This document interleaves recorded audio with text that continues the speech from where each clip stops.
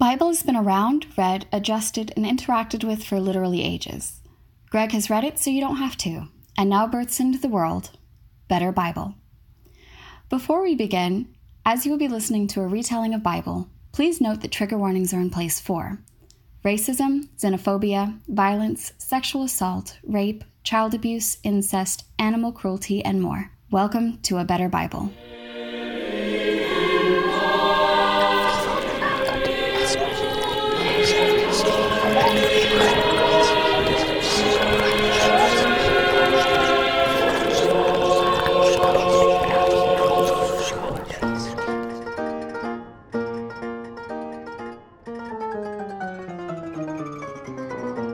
Okay, here we go. Let's see how we can spin these 3 chapters into about 10 minutes of hardcore analysis and japes. This is a book about God pointing out all the ways his people have fucked up and making sure they know they have to repent, as time's going to come to pass and they will be judged, and probably the judgment will happen at the Valley of Josaphat. Now, obviously it doesn't just come out there and say it. God knows Bible is above directly saying what it means. Instead, we open with a list of things that have been wasted. Wine, wheat, etc. Loads of things being broken, rivers, glass, etc. Now, I'm assuming this is God again having a little dig at his people. Don't you just hate it when everything's broken and you keep wasting everything? I suppose, God, I mean, if I run out of wheat because someone wasted it, I'm going to feel kind of sour. Yeah, sucks with wheat. You okay? Fine. You sure? Sounds like there might be a bigger problem here.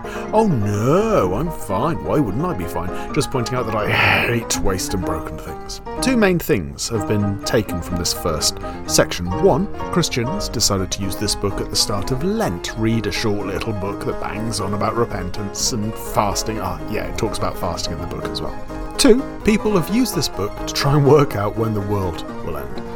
Valley of Josaphat, right? People, real life people, measured this valley to see if you could fit everyone who was to be judged, right? Like real people who were otherwise smart checked this out. Fucking Spinoza checked this out. That philosopher that, he didn't invent the idea of monads, that was Leibniz. But thing is, look, I learnt about Spinoza and Leibniz at the same time, and all I've retained from these lectures is the whole monad thing, and that's just because it sounds almost a little bit kind of rude. But anyway, we're getting off track, right? This little section appealed to all the people who wanted to turn poetry into, counting.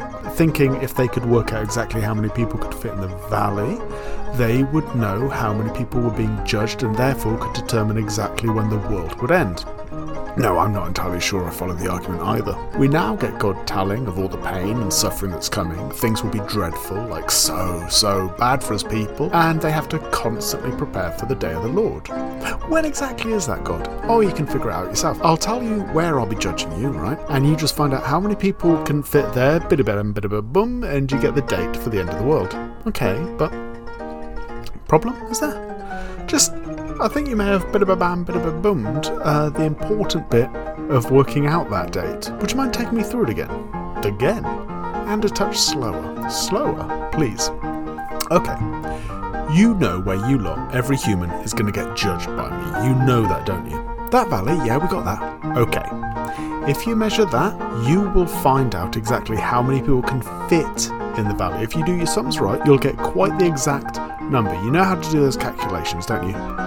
No, but we've got people who know. Okay, right. These people, they haven't been getting too much knowledge, have they? No, God, no.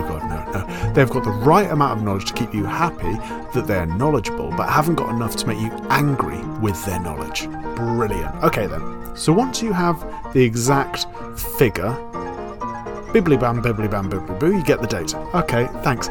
Again, same problem? It is a similar problem, yeah.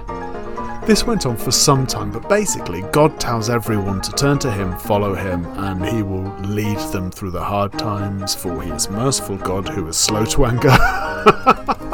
You're laughing at me. You're shitting me, right? What? Stick with me, guys. I'm an ever-loving, merciful, cool, chill guy.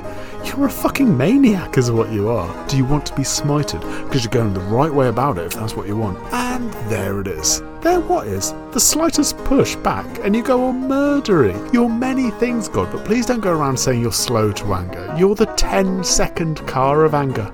Don't understand. Fast cars like in the Fast and Furious movies. Never seen them. I wasn't about for them. I'd assumed as much. After loads of words about every crop being destroyed and God's people being pricks, we have God saying he'll take back his people's land and give them all kinds of food because he loves them. It jumps back and forth like this, a surprising amount considering the brevity of this book. I say book, it's more of a pamphlet. Like someone had gone around all of God's chosen people sliding a little pamphlet through each of their doors where it simply read, "You're a bunch of bastards and I don't really like you, if I'm honest, but I'm gonna eat your enemy's kids, so there's that." It's like a sort of love letter, but a love letter between two people who are very clearly settling for each other, each knowing they could do so much better, but it's late in the day and they neither have the time nor inclination to brush their hair, think up witty answers to asinine questions, or learn the various degrees of bullshit that a new person could throw at them. Yeah, their partner is unfaithful, aggressive, violent, gaslighting, manipulative, erratic, unpredictable, violent, gaslighting, manipulative, violent, and did I say violent? But he does love them really, and there were all those good times. Can't quite put my finger on the good times, but he does keep telling me they happened, and he's so much smarter than me. I'm stupid. I know this because he's smart, and he tells me I'm stupid. He should know, so I guess I'm stupid, QED. And there we have it. That's 2 minor prophets ticked off the list, and this really is scraping the barrel of the definition of prophet, isn't it? Just going, things will be bad, then they'll be better. Now, well, maybe the next prophet will get all Nostradamus on us. Sleep tight. See you tomorrow.